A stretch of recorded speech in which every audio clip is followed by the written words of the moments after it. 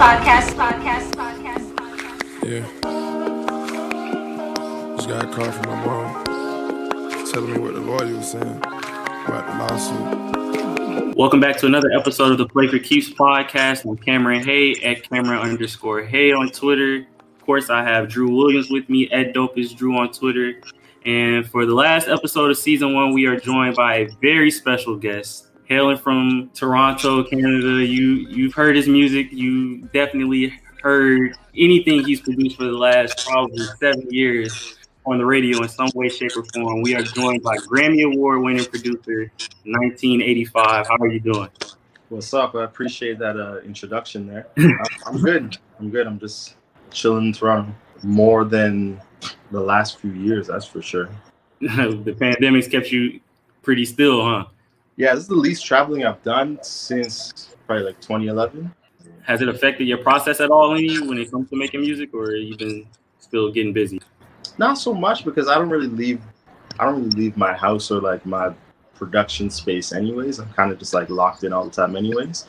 I think it's changed like how interactive I am with artists and writers. I haven't been in many sessions with other people, but other than that, I'm kind of just locked in. Like I said, you've helped shape the sound of R&B and hip hop for almost the better part of a decade. But for people who don't know much about like your upbringing or anything like that, how did you get into making music? Like, what was your introduction into music? I guess you could say my introduction was I randomly was at my uncle's house going through a bunch of CDs he had, and I played this Jimi Hendrix CD, and I was like, yo, I think this is what I want to do. I want to be Jimi Hendrix. That was just what I thought was like my path to like whatever, anything music based. So then I literally just went out and got a guitar. I started delivering papers, saved up money, bought a guitar maybe like 3-4 months later. And I actually just started teaching myself how to play Jimi Hendrix songs. So just by ear, pretty much, you learned how to... By ear. All just like playing it, stopping it, pulling it back, figuring out what that little 15-second part was, doing that again until I figured out how to play a bunch of those songs. And so guitar, that was the first instrument you learned how to play, or did you know anything before that? It's crazy because my parents tried to put me in piano lessons when I was younger, and I hated it. Like I really just did not like it. And I think now I sort of wish I did stick with the piano lessons even more, because obviously if you can play piano, I think everything else comes that much easier to you. But for whatever reason, guitar just stuck with me more. And then like a few of the things that I learned earlier with piano kind of come back more now. Okay. But at the time it was just guitar. That's all I wanted to do. How do you go from playing guitar, learning how to play guitar, into full-on producing music? Like, how did you slowly transition over time into that realm? When I was, I would say like 13, maybe, a few of my friends, we made a band, and I kind of had the crazy idea that I was going to like make all the songs for everybody. So I learned how to produce without knowing I was producing. So I would write all the parts. So I would do like the guitar part, the bass part, the drum part, and then I would write all the words too. Okay. So because of that, I sort of fell into being a producer at like 13, because that's what a producer does. You just like putting together the song. I had no clue that's what I was doing. I was just like, well, somebody's going to make a song, so I guess I'll do it, and I'll have my friends play the song with me, and we'll see how that goes. And it was kind of short-lived. It didn't really go anywhere, but that was my first jump into actually putting songs together. And then when I was a bit older, I really wanted to be a DJ. I still want to be a DJ. I DJ now, but I think part of me still thinks DJing is more fun than producing. You know, DJing seems like the fun aspect of what producers do. You know, they're the ones who really get to talk to the crowd and see how an audience responds to music.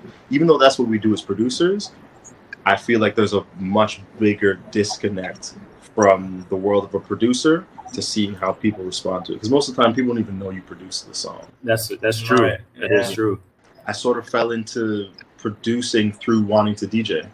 This girl that I was dating in high school, her older brother was a DJ, and I wanted him to teach me how to DJ. And I didn't know he produced because I didn't even know what production was. I had no clue what went into that. I just knew that there was like Timbaland, Kanye, Pharrell. I knew of them. I had no clue what they did. So one day I was kind of just like, you know what? Let me just ask him to DJ. You know, let me just ask him, like, maybe I can use his turntables or something, like anything. And he was like, yeah, I heard you play guitar. And I was like, yeah. He's like, can you play guitar for me on this song? And I was like, sure, yeah, I guess. He's all right, cool. I just need you to just like record a loop for me. And I did that. And he's like, do you do like bass or anything too? And I was like, I can. He's like, all right, sure. Can you like put a bass down to that guitar you just recorded? I was like, all right, man, sure, whatever, you know. He's like, what about drums? Like, you play drums? Yeah, I do play drums. He's like, all right, cool. Well, I got this drum machine. Just do what you would do on drums on the machine. I was like, okay. You know, like, all right, whatever. I did that. And he's like, there, you just produced a song. And I was like, what? He's like, you just produced your first record. I was like, what does that mean? Like, he's like, you're a producer. And literally it happened in like 15 minutes. So I literally had no plan of being a producer or ever wanting to be a producer. I knew I loved producers. I didn't know what they did. So until that actual day of him just being like, here, do this, do this, do this. There, you're a producer now. I never planned to be a producer. Still to this day, I'll tell everybody I just want to be a DJ. So your first beat you made was from scratch, no sampling or anything. You made every beat on it for your first one. Completely from scratch. I had no clue what I was doing. He just got me to record a few loops and then said, there, you're done. I was like, okay, but done what? Like, what did that do? And he played it back and he's like, it sounds all right to me. And I was like, oh, I didn't know that they were all going to be together. You know, right. And just went from there. Did the song come out good, or for the first time, what would you give yourself like for the first time you actually made a song? Now I'd give myself like a 1.5 out of 10, a 2 maybe. A 1.5. But in that moment when you said you made your first beat and you pretty much learned at that moment that's what you did, is that when you really knew like this is something that you could pursue and make a living out of, or was it later on down the line after that first song you made? Honestly, I don't think I knew I could make a living out of producing until maybe like 2015. Wow. That's after I already had stuff out on the radio and I was actually seeing like a regular income from it. Because this is the thing that people don't realize. When you're broke, it feels like forever, like the stage from being broke to being like a sustainable producer. And two, you don't get paid right away from the song. So you can have the biggest song on the radio. You still have to wait anywhere from 8 months to a year and a half to really start seeing like substantial royalty checks from that. Yeah. So you can imagine if you're broke, and a lot of times as producers, you're like broke, because any money you get, you end up putting back into being a producer. You end up buying your laptop and buying plugins and buying equipment and then paying for studio time. So you didn't really have that much money to begin with, and whatever you do have goes right back into producing. So I had a few decent records, but I wouldn't say I felt like financially comfortable, you know, and you still have family and friends kind of looking at you like, yo, your record's everywhere. Why you still look broke? You know, like what's going on over there? Like, I just heard your song on the radio a few minutes ago. Doesn't that mean that money's coming through? And it's like, no, not quite. You know, like it doesn't equate to that type of path from what the listener hears to what the producer or even the artist or the writer are you know, compensating from those records. Yeah. So for me, 2015 is around the time where I'd now had a couple records that had done some decent numbers, and I wasn't necessarily waiting for the next record to hit. Yeah. Because you're so broke when those first few records do hit that a record might hit, but you've already been like owing people waiting for it to hit. So by the time the money comes in, you owe this person, you owe that person, you got a car payment, you got insurance, you got all these things. Real life is starting to come in. Yeah, because it might be 10 months after the song came out, but you still had to figure out how to make it work during all that time when you weren't really generating money. So it took a few big songs for me to really think like, okay, I think I'm okay. Like I might not need another job. Right. So 2015, of course, you say 2015, like that's probably like Hotline Bling was probably around the time where you really blew up, like you really felt comfortable at that point, like when you had that doing numbers after you already did Hold On, We're Going Home, you did Too Much on Nothing With the Same, of course other records as well. But so you say 2015, is that the record that did it for you? Yeah, I think it was a combination. Hotline Bling was out, Truffle Butter was out, 0 to 100 was out, Hold On, We're Going Home had already been kind of like bubbling for now a little bit over a year. Yeah. So I think it was like the combination of all of those things at one time where I finally felt like, you know what, I'm a producer now. Like I do this for a living. Like this is no longer me saying one day I'll make it. It's a bit of a hobby. I'm just seeing how things are going. I think that was the first year of me really being comfortable in like owning the occupation of producer. It's funny you mentioned Hotline Bling. Cam and I were talking about it earlier. When Hotline Bling dropped, it dropped with Charged Up and Right Hand. And then right after that, Back to Back came out. And it kind of felt like it kind of got buried in the shuffle of everything happening. But then it eventually became one of Drake's bigger records. Did you guys think that it would have that type of impact coming in? And did you expect for it to bubble that quickly? We thought it would. It was a really interesting time in Drake's career because that's when all the Meek stuff had just hit. Everybody was expecting him to give some sort of answer. OVO Fest was maybe like a week or two after. Yeah. Like there were so many other variables that I think Drake played it so well in not focusing on the obvious radio song.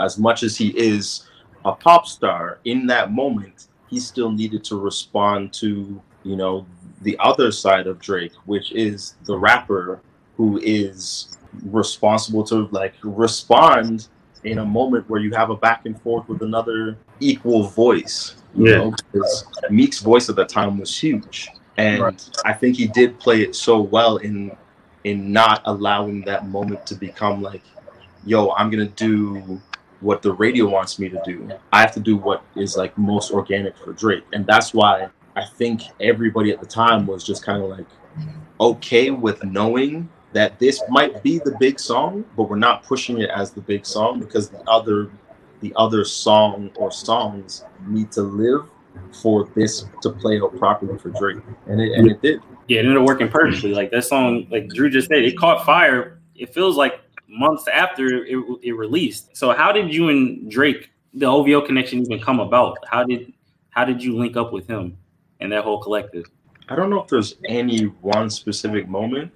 We definitely connected long before our music careers took off. I knew him just like personally through a friend of mine who was on Degrassi with him. Okay. So I just knew him as Aubrey. It wasn't even, Drake the rapper. And then right around the time he was really starting to make noise outside of Toronto, we got reconnected through, I would say, 40 and Future. So Drake's manager and DJ is Future the Prince. I'm close friends with him. And then I also have a great relationship with 40, who's basically like his main producer.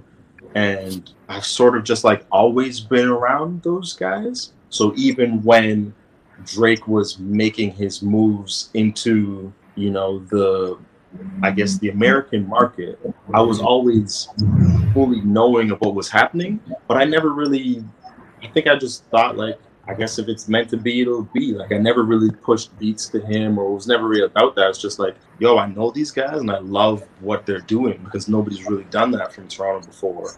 And things very organically fell into place. It's just crazy. Like you said, you never forced it on, like forced your music towards him or anything like that. And it just organically happens that you end up producing some of these huge records. But you've also produced like B-sides or album cuts for him as well that people love. Like, do you get the same type of enjoyment when you produce these huge big records as you do with B-sides, or do you like doing either one a little bit more? Do you get more gratification when like fans latch on to a record that wasn't supposed to be a hit and it ends up becoming like a fan favorite? It's a really good question. I think they hit in different ways. So when, like, especially when we're on tour and we're in other countries and other cities, and you see 15 to 20,000 people screaming this record that you made, there's always something special about that. Nothing can replace that. But then you also have those moments where somebody's like, yo, this is my favorite song ever. It helped me through this crazy time. And they're like, yo, I didn't know you produced too much. You know? And it's like, that in itself is something too, because those are the songs, like, everybody has a certain moment with like a Hotline Bling or Hold On, We're Going Home. But it's the other songs where other people feel like, this is my personal song. Like, this is my, like, there's certain songs on albums you almost wish they don't get released or don't become singles. So you don't want them to be the big moment. You want that to be like your own personal connection with the artist. Yeah. I do have a couple of those with Drake too. And I think it's equal but very different. It's like a very different satisfaction that you get just from seeing like how it touches people. And also, like, my personality, I don't even necessarily like screaming out like, yo, I'm the guy that made this record, or friends kind of do that more than I would ever do that for myself. Like, going to the club with certain people is the worst, because as soon as a song comes on, they're telling everybody, you know, he made this. I'm like, man, just let people enjoy it. But that also is a cool thing to see, like, yo, I can make a club of 2,000 people move. Yeah. You know, that's not easy.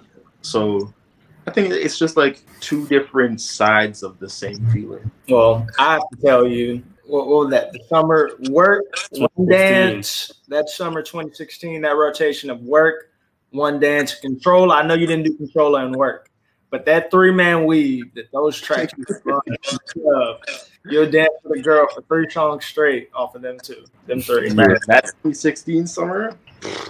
And for free as well. Oh yeah, for free. Yeah, like, nah, Drake. Honestly, there's never another. Like, it's hard to say because we're in the moment, but there's never going to be another artist like that.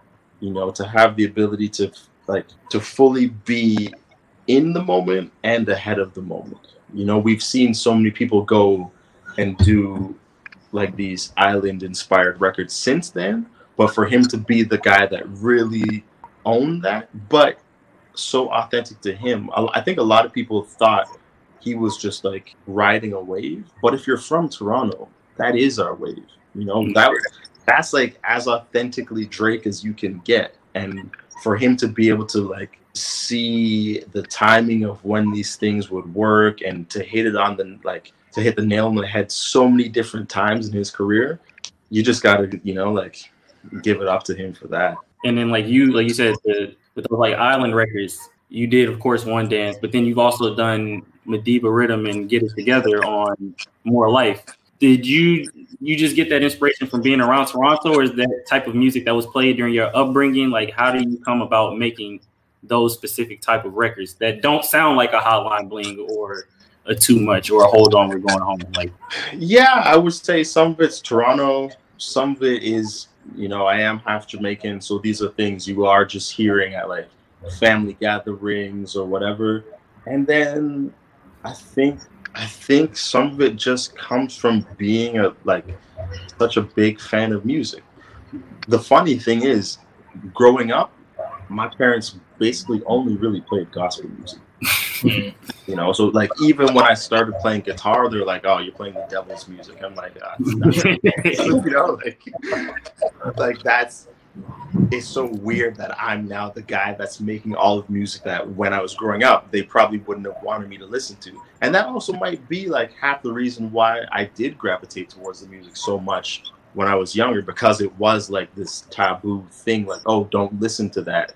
You should be listening to things that are praising God. And I was like, I don't know if that's my thing. Like, that's cool for you guys.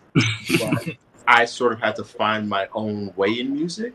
And because of that, I probably dove way deeper into music than even like a lot of the people I grew up with, just because of not necessarily having like immediate access to these things. Like a lot of other people, their parents were probably listening to, who knows, the Brandy album or the J album or whatever those things. I had to listen to things on the low. You know, like I'll never forget. I had a babysitter one time. She brought the Biggie Life or Death album, and I literally was like, "Yo, every time you come, can you just like slide me that album?" And one day my mom was like, "Yo, what are you doing? Like, you know, you're not supposed to listen to this." I was like, please." She's like, "Nope." You know, so those things stuck out to me. So whenever I did get a chance to hear the music, I was always trying to figure out like, how can I get more? You know, that was like prohibition to me. I need more. Life After Death is a crazy album, though. Like, it really is. So, of course, talking about Toronto and everything, and you, of course, having a connection with like you say, a Future, Drake, 40, and of course, OVO, other producers like Boy Wonder, and then work that Majid Jordan does and everything. Like, do those guys inspire you to keep like making newer records? Do you guys like is it an iron sharpens iron type of situation? Do you ever pull any inspiration from those guys, and likewise they're pulling inspiration from you? Honestly, I tell people all the time, like my biggest inspiration are my friends. I think the interesting thing about my career is I sort of found my way a lot later than those guys, but those guys were already some of the biggest producers in the world. So when your friends are 40, T-Minus, Boy Wonder, and guys like that, and they are literally the biggest producers in the world, you have no choice but to say, all right, let me step my game up, because if they can do it, and I've known these guys for years and years and years, like T-Minus and some of these guys I've known since we were literally kids, you know? So to see that, and I remember working at H&M, and T-Minus is coming in and talking to me about music, you know? So for us to have gone from those stages in our life to now they were huge, a lot of it for me was just like, okay, maybe I'm on the right path. I'm not sure, but all I do know is everybody around me has stepped their game up. So I have no excuse now. You know, all these guys that I've known forever, they're all doing what I think I should be doing. So I got to do it at least on their level, because there's no excuse now. Before, our excuse a lot of times was it's hard being from Toronto. You know, nobody ever really makes it from Toronto. Producers don't, and artists might. But then when those guys did it, it's like, okay, cool, there's no more excuses. We've spoken about Drake as well, but you're most notably known for your work with Division as one half of the group. How did that group come about being formed with you and Daniel? Like, was that something you always wanted to do, was make an R&B group, like as you progressed as a producer, or did this just kind of just stumble into this?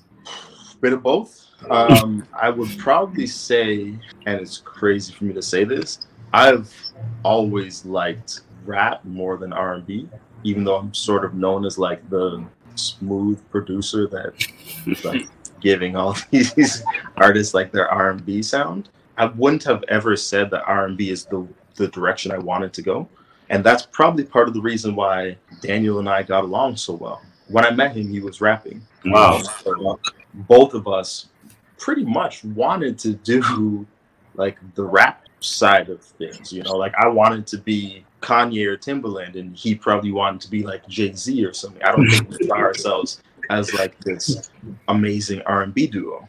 I think the trust we have for each other is what allowed us to kind of steer each other in the direction we did go, instead of trying to be, you know, a rap group or whatever that might have been.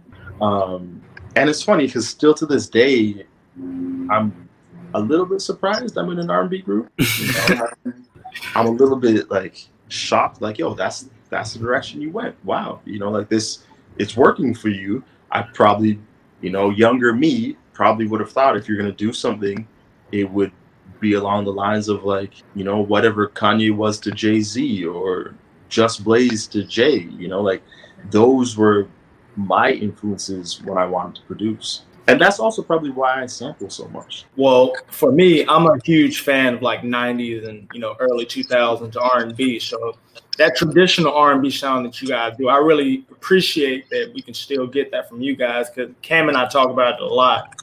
We feel like in R&B, the lines kind of become blurred a lot between hip hop and rap. So you kind of get a hybrid thing. And Cam and I were talking earlier about something like 2 Beat, for example, where it's traditional R&B in a sense, like it's like a, you know, a ballad almost, yeah. Like, but it's very trap heavy drums on it, where you're getting like a modern take on it, Was that really a thought of yours of, you know, having like a modern take on R&B when you guys came together to make the division? Yeah, I think that was conscious. I think we've always made a point to, like, especially you mentioned the drums, to make the drums knock more than most R&B did. I think it's changing now, but I think even when we started, we wanted to do the things we loved in hip hop. You know, we wanted to make sure the bass was heavier and make sure that the drums knocked more and make sure that the same people who were enjoying the rap songs we loved would have, you know, at least some sort of reaction to maybe these R&B songs in a way that they wouldn't have really thought they would, you know? And I think that's something that we've always, I guess, tried to walk the line and blur those two worlds and see, like, how far we can go, like how much can we get away with before people are like, you're not really, you know, traditional R&B anymore, or maybe you're a little bit too modern. So almost any division song you listen to, it's like there's always this blending happening. And at the same time, I think sometimes we are a little bit like nervous, like, is this going to connect with people in the way that it does for us? Because there isn't necessarily a guideline for it. But it's funny because the other day we were having a conversation and I was sort of like, yo, like, I love the space R&B is in now, but it also feels like men don't really make songs for women anymore. I say this all the time. You know, they're sort of making songs for men, which is cool, and there's a space for that.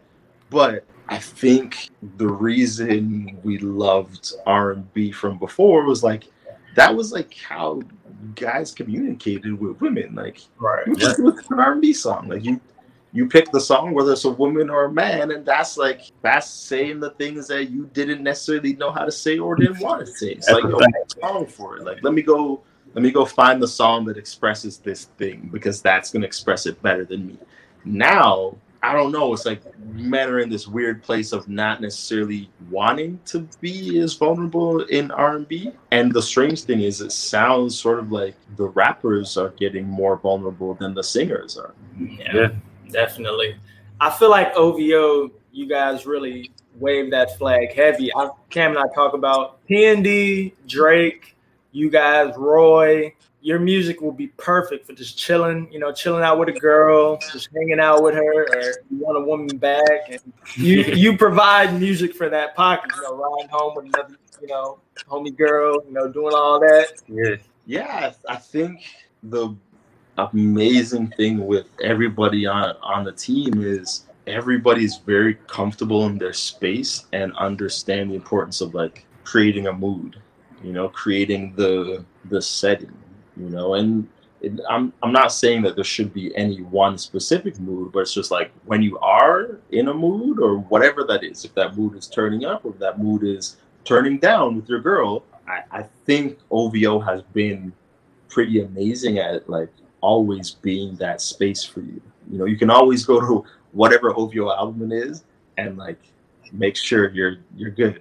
That's a fact. And so you said it was 2015 where you knew you could really start making money and be successful as a producer. With Division, I remember the first song I heard from you guys was on OVO Sound Radio, and it was The Line. I think that was the first song that I heard from you guys. When did you know when that Division itself, outside of your own production as a group, could really become what it has become now? Did you ever think when you guys first started making music together that it would become this, like, important R&B act of this generation, or did it take a while for you to actually see the people catch on to it and for you to actually believe, all right, we have something special here? The funny thing about that is I would say that, and Daniel would always kind of be like, I don't know, man. Like, I don't know if this is going to be what you're saying it is. Like, I feel like you're kind of just, like, hyping it up a little bit. We'll see. And I was like, no. Like, this is, I think we might change the direction of R&B right now. He's like, those are big words. Like, I get what you're saying, but to put that on us, let's not get ahead of ourselves. And I think that was always my thing with Division, that because I was coming from having these like big pop moments and big successful moments not in the R&B space, something about it made me look at the R&B space differently than I think if I had just been trying to do R&B only. Because I had seen, it's almost like seeing things on the other side of the fence. Yeah. Looking back towards R&B, I was like, oh, R&B is ready to do some stuff it hasn't done. Like I can see where things are going to go to and where they're going to open up to, and I can see how different sounds are going to influence it. And I can see, and even if you just kind of like follow my career and some of my bigger moments, I'm always mixing things that shouldn't necessarily have worked, you know, whether it's like sampling a random UK house song or taking Afrobeat before this side of the world has really like understood what it's going to be. And because I've always been okay with just doing what shouldn't necessarily work and it working, I think that's why I was like, yo, I know how it's going to go.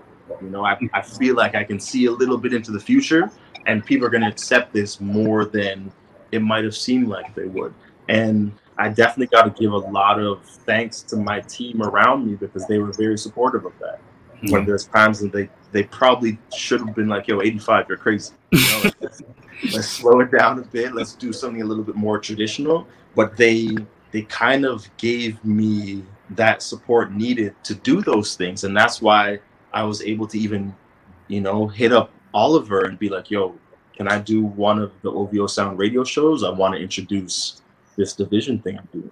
And the crazy thing is, people don't realize, like, we weren't signed to OVO when that happened. Oh, wow. You know, like, we were just doing our own thing. But based on my relationship with all the guys, I was able to be like, yo, Ollie, like, if you can do me this one favor, you know, let's have another conversation after that, because I think people are going to, like, react to these records and stuff like that. But we weren't actually signed. We were signed probably like a month before the album came out or something. But everybody always just assumed, you know, especially based on me working so closely with the rest of the team, I think everybody assumed like, oh, you guys planned that really well. I like how you know, unveiled Division being on OVO Sound. But it wasn't that we unveiled Division and there was no big plan. It literally was, I had released those songs on OVO Sound Radio. There was a lot of traction, a lot of interest.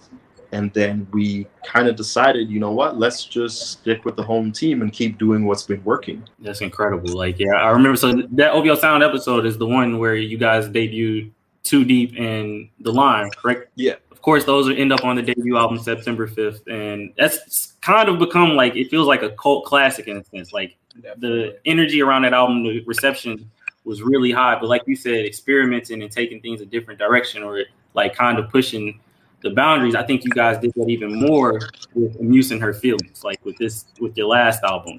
What was the decision or thought process behind not doing any features really for the first two albums, and now on this one having as many features and different sounds that you guys did? Did you guys just decide we want to take it to another level on this third album, or did it just happen to come organically like this through relationships that you have built with all of these different artists? It was a bit of both. The first two albums, it wasn't necessarily a conscious decision not to have other features, but we were just so locked in a zone that by the time we came up for air, the albums were done. Like I'm saying, the first album, we didn't have a plan. We just had an album finished, signed to OVO, and a few weeks later put out an album. There wasn't like a big rollout or anything. It's just literally like, yo, the album's out. And people are like, yo, I love how you guys planned that. It was sort of this hidden thing and you dropped this gem out of nowhere. That wasn't necessarily planned. That was more just us like going with the flow of things and then actually having that collection of songs and be like, all right, cool, there, the album's done. And then with Morning After, we had released September 5th, I guess, beginning of 2016, went on tour for that album, came home for like 3 weeks, went on tour for Drake's project, and we went on the Summer 16 tour. And then from there to, I guess, almost like a year and a half later, we were just like constantly on the road, somehow made the next album and just dropped it. So there wasn't even a thought of like, who should we get for these songs. We were just like in the middle of the whirlwind. And then finally, when everything stopped, it was more of the fans that were like, you guys dropped 2 classics, no features. And we were like, oh yeah, I guess we did. You know, that wasn't like, it wasn't really a decision going into it. It wasn't until after the fact where people sort of pointed that out. But then on the next album, it also wasn't a decision like, yo, you got to put features on everything, because we do have a lot of features. You know, I think it was more just like, yo, who sounds good coming into this world with us? Oh, you know what? Let's hit up Future. Let's hit up Ty. We worked with him a bunch before. What's Popcaan saying? Let's play some records for him. Let's see what he wants to do, or which one stands out to him. And I think us having great relationships worked out amazing for us, because we were able to bring all these people into our world in a way that was still very natural for them. You know, like Amusing Her Feelings is definitely one of my favorite albums from this year. Like, Definitely. and I like the way that you guys brought all of those features in. Like you said, it kind of, they fit seamlessly. Like nobody feels out of place. It's impressive to see how it all came about and came together. Thank you. And there's something about the way our albums resonate with people. Like even how you were saying September 5th is like a cult classic. For whatever reason, it's like our albums hit people harder way after the fact. Yeah. Because literally as Amusing Her Feelings came out, all of a sudden I started seeing all these people reaching out to me being like, yo, Morning After might be like that life-changing project. And I'm like, Morning After? Like we're onto the new album. Yeah. But I don't know what it is. It's just like, that's how people digest our albums. That's how people in music in general. I'm one of those people. I can't speak for Drew. I don't know how he is, but I'm somebody who I'll listen to an album and then I'll come back to it a few months later and I'll pick something new up, or it might hit me in a different space. Like I'm in a different space now than I was 4 or 5 months ago, and it just sounds better to me now for whatever reason, because maybe I can relate to the music a little bit differently. So that might just be the natural process for the listener, just whatever they're going through. It's going to be really interesting to see how this album connects to people, because this is the first album where we definitely wanted to make an album that's easily playable in regular lifestyle settings, because we did know that a lot of people say we only make bedroom music, and there's nothing wrong with that, because we definitely do make bedroom music. But I think this is the first project of like full body of work where we said, let's make stuff that works in all these different spaces. And then ironically, pandemic hits. So we have all these records that actually have way more tempo than normal, but there's not the spaces to play them in. So I kind of wonder how that translates for people. Like, does that hit the same in your house, but you wish you were in the club? You know, like I've always wondered how people will remember this album looking back on it, knowing that this is probably one of the only times every record you have to be in your house no matter what. Yeah. All right. I was on the Summer 16 tour, and I remember that's probably, you know, one of the better tours I've ever been on to. I mean, I'm not old enough. I didn't get to go see Michael Jackson live, but I mean, you guys, Drake, Future, Roy was there, I believe. Guest every night. Can you talk about what is your favorite story from that tour? And I remember that tour being huge. I went 2 nights in Oakland at Oracle, so I know how big it was. Man, that tour was historic. There were so many guests. It's hard to even narrow it down. I remember one night, Madison Square Garden, Kanye came out, Rihanna came out, I think Dipset came out. Yeah. Man, there were a lot of special guests on that tour. Atlanta was another one. Because Atlanta, Usher came out, Gucci came out, Thug came out. It's crazy. That's tough. I think you almost got to go by city. You know, certain cities like New York was crazy. What other city was crazy? You know what I realized on that tour? Because certain cities don't normally get huge concerts, the cities that turn up are the cities that you would never expect. Like you'll be in Kansas and they are going wild. Yeah. Wild, like screaming nonstop, beginning of the show right to the end. But yeah, just in general, that whole tour was, like you're saying, I don't think I've been to any show like it, really. I don't know if there's, like, I can't even think of other like concerts or shows I've been to that are even close to that Summer 16 tour. That was a moment in time for sure, dude. The run that Drake had that summer with the songs, Yeah. that's like, some artists would dream of having one of those. He had like 6 or 7 or something at the same time. Like, it was, it's not even fair. And like, so like, we're talking about this tour and everything. Like, Drew is speaking about how an artist from Canada is basically having this huge tour, the biggest tour he's ever been to, and you guys all being from Canada, like you said, you thought earlier before you broke through and saw Boy Wonder and 40 and those guys break through, nobody had ever done it this big, and now you guys are a hotbed pretty much for hip hop and R&B. It seems like you guys, between Drake, Division, P&D, even Tory Lanez for him when he came out, The Weeknd, exactly. Like, you guys are just pulling out stars. It seems like every year. Like, how does it feel to be from Canada and now see that you actually can produce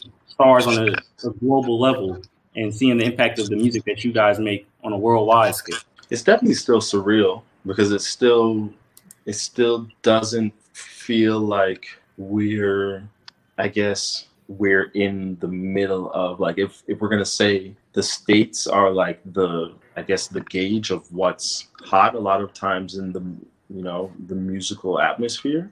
It doesn't feel like we're in the middle of that. It still feels like we're to the side, or we're the little brother or the cousin of that. So it still does feel a little bit like, is this really happening?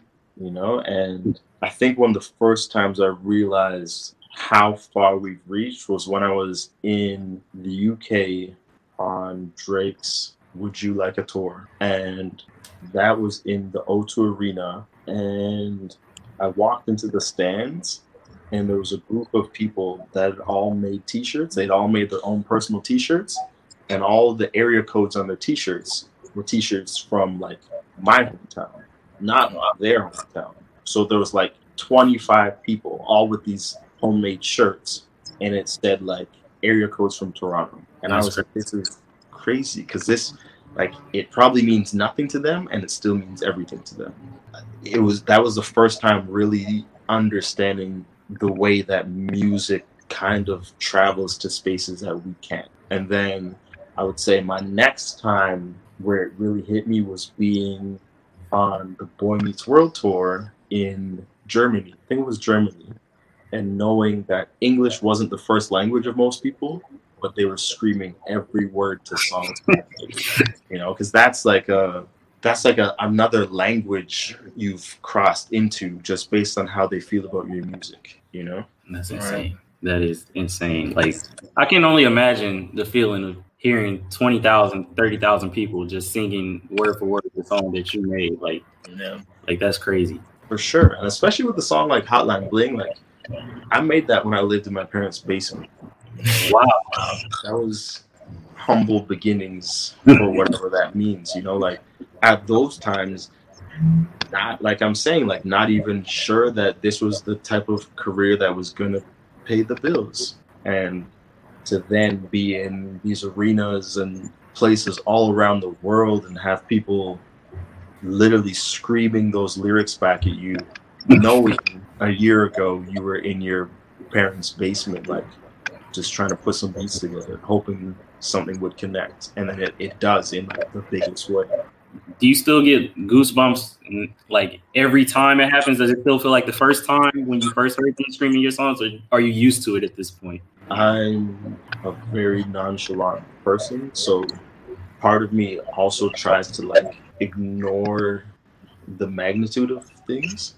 Like I try not to like fall for my own hype, like, yo, I did this, or, you know, like pay attention to it too much. But every now and then I do kind of step back and realize, like, for instance, the first time I heard Hold On, We're Going Home, I was standing at the bus stop and somebody drove by and stopped in front of me and they're playing that record. You know, I'm like, I didn't even have a car at the time.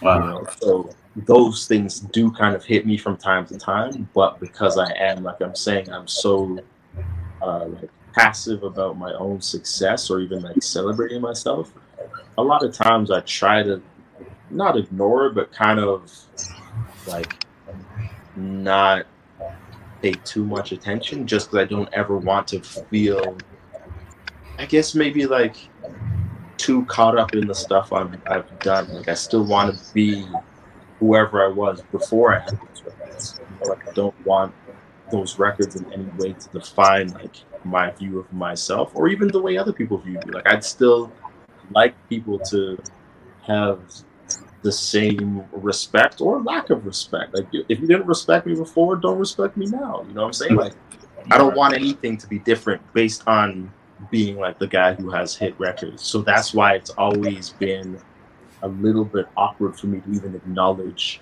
some of my successes. And I think I do have to work on it, because I do realize there's moments where I should celebrate like some of these wins. These are things that people will go their whole life and never do, and I've done some of them like 6-7 times. Yeah, those are definitely special moments.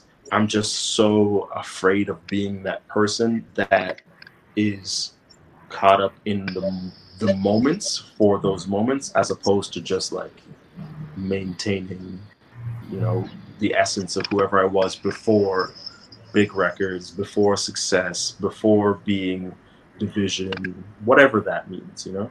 100%. Well, I mean, we know about everything you've done with Drake, and everybody knows that. But you've also worked with a wider array of artists like, you know, Future and Travis, and even icons like Mariah Carey. How do you decide who you want to give a beat to, or what beat should go to who when you're prepping everything? In the world of producers, I probably am like one of the slowest as far as my output. Like I really don't make that much compared to what some of these other guys do. Like some of my friends bang out 9-10 beats a day. I wish I could do that. So that is problem number one I have. And then I think problem number two is I hate sending my music out. Like I actually hesitate a lot. Like I don't know, something about that process. I'm not the best at just like sharing everything.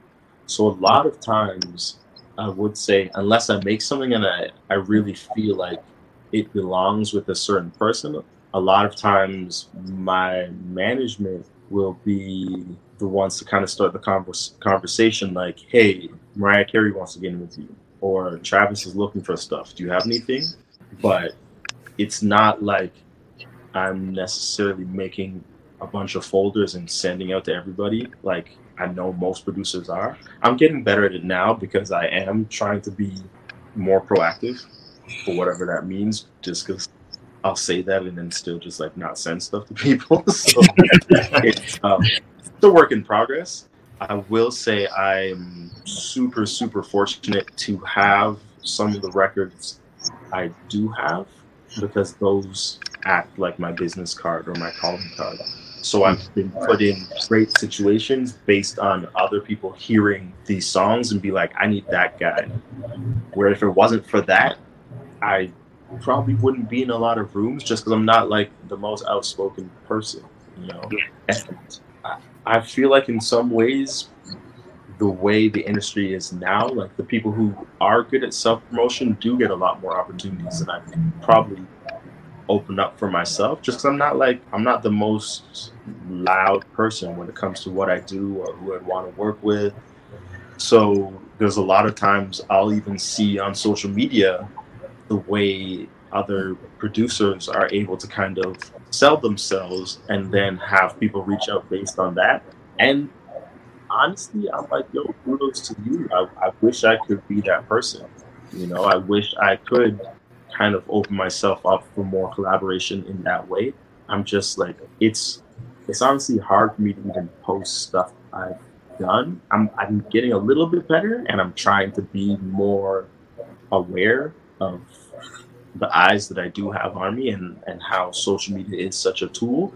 But it's funny you ask that question, because I'm not necessarily the best when it comes to reaching out to artists or setting up those situations, just because that's just like so far from my personality. Definitely. Do you have anybody in mind that you have not worked with that you definitely want to work with before, you know, everything is all said and done? I'd love to work with 21 Savage, Young Thug, Solange, Jay. You know, I'm saying Jay like that because I'm also like, I don't know if Jay's putting out anything anytime soon, but I think that's just like a dream of mine. And then I think I'd really like to do some stuff that's not even in an urban space, just some things you wouldn't expect. Other than OVO production team, like, you know, OVO, Noel, 40, who are your favorite, you know, producers in the game? Favorite producers, Metro Boomin, that's my guy. He's always up there. Who else right now? It's crazy. Literally everybody that comes to mind is like on my team, so I'm trying not to. I imagine. That's why I make sure, you know, my friends. My guy Cardo's been killing it. Who else? Wow, I guess all of my favorites really are my friends. Understandable. Yeah, that's good. I mean, you guys, the type of music that you guys make is hard to not enjoy what is coming out of your collective. I'll say London. Yeah, I guess those are the main people that come to mind. DJ Dahi for sure. Yeah. It's not a bad stable of guys you've named already, like Metro, Cardo, London. Yeah, Metro, Cardo, Dahi, Ludwig. I've worked with him. Yeah, like even in my answer, like I'm friends with all the guys I named. I'm still cheating. I don't know. I feel you for sure. And like you just spoke on how you struggle with putting, I don't want to say pumping, like patting yourself on the back or chest pounding, but like making it known what you've done. Are you somebody who just takes pride, like you said, somebody hears a song that you made and they ask for you, not knowing that it was you who made it? Do you take pride in just letting the work speak for itself, and whatever the universe, the energy that's out there, it comes back to you? Is that the type of person that you see yourself as? Definitely. I think that's also why I've struggled with the idea of using a producer tag, because some people are like, I guess they always encourage me, you should just put a tag on your records because you have some of the biggest records. If you did that, that would be all the self-promotion. But the other side of me just feels like, just let the music be the music. Like Quincy didn't say Quincy at the beginning of Michael Records. That's a fact.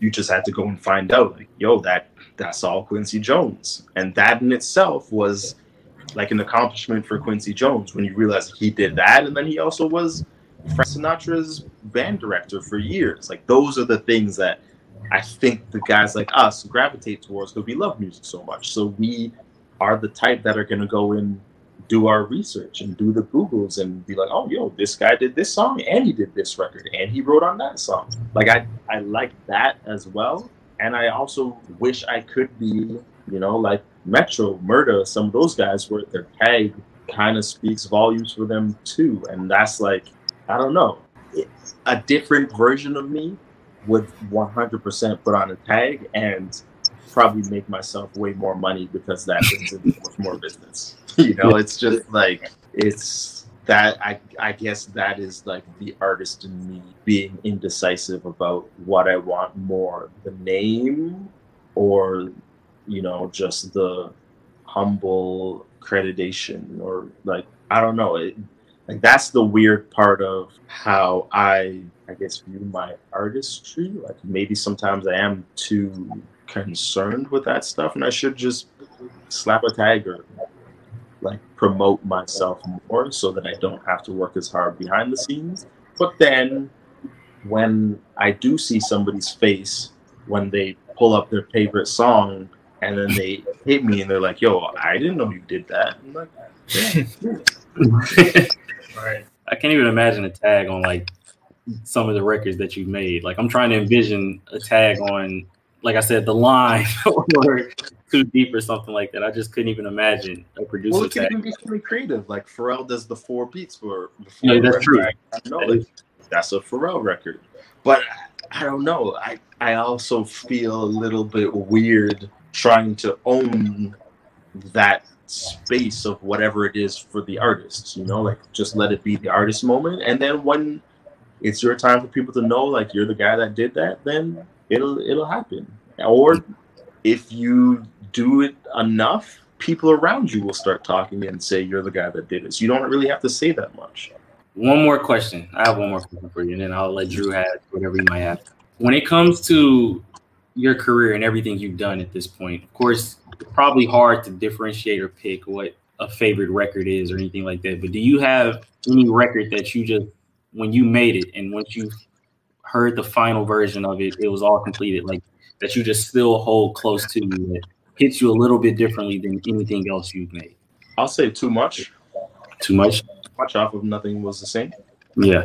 Well, for one, because like I said, I always wanted to be a rap producer, and I wanted to be the Kanye West, Just Blaze, that type of producer. So that when I say that, if you go back and listen to that, you're like, oh yeah, 100% I get that.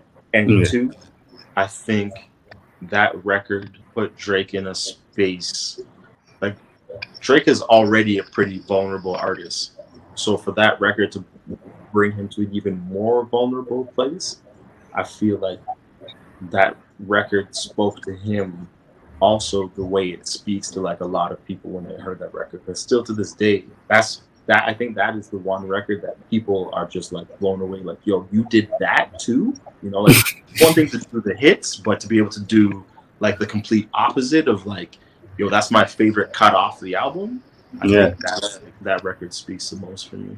Yeah, Too Much that's definitely the like most vulnerable record on Nothing Was the Same, I would say, out of every record on there. And that's my favorite Drake album, Nothing Was the Same. I think that's his best album. And so Too Much is definitely one of the standout tracks on there. So for sure. We got one more. I know you can't speak anything like too crazy on Drake.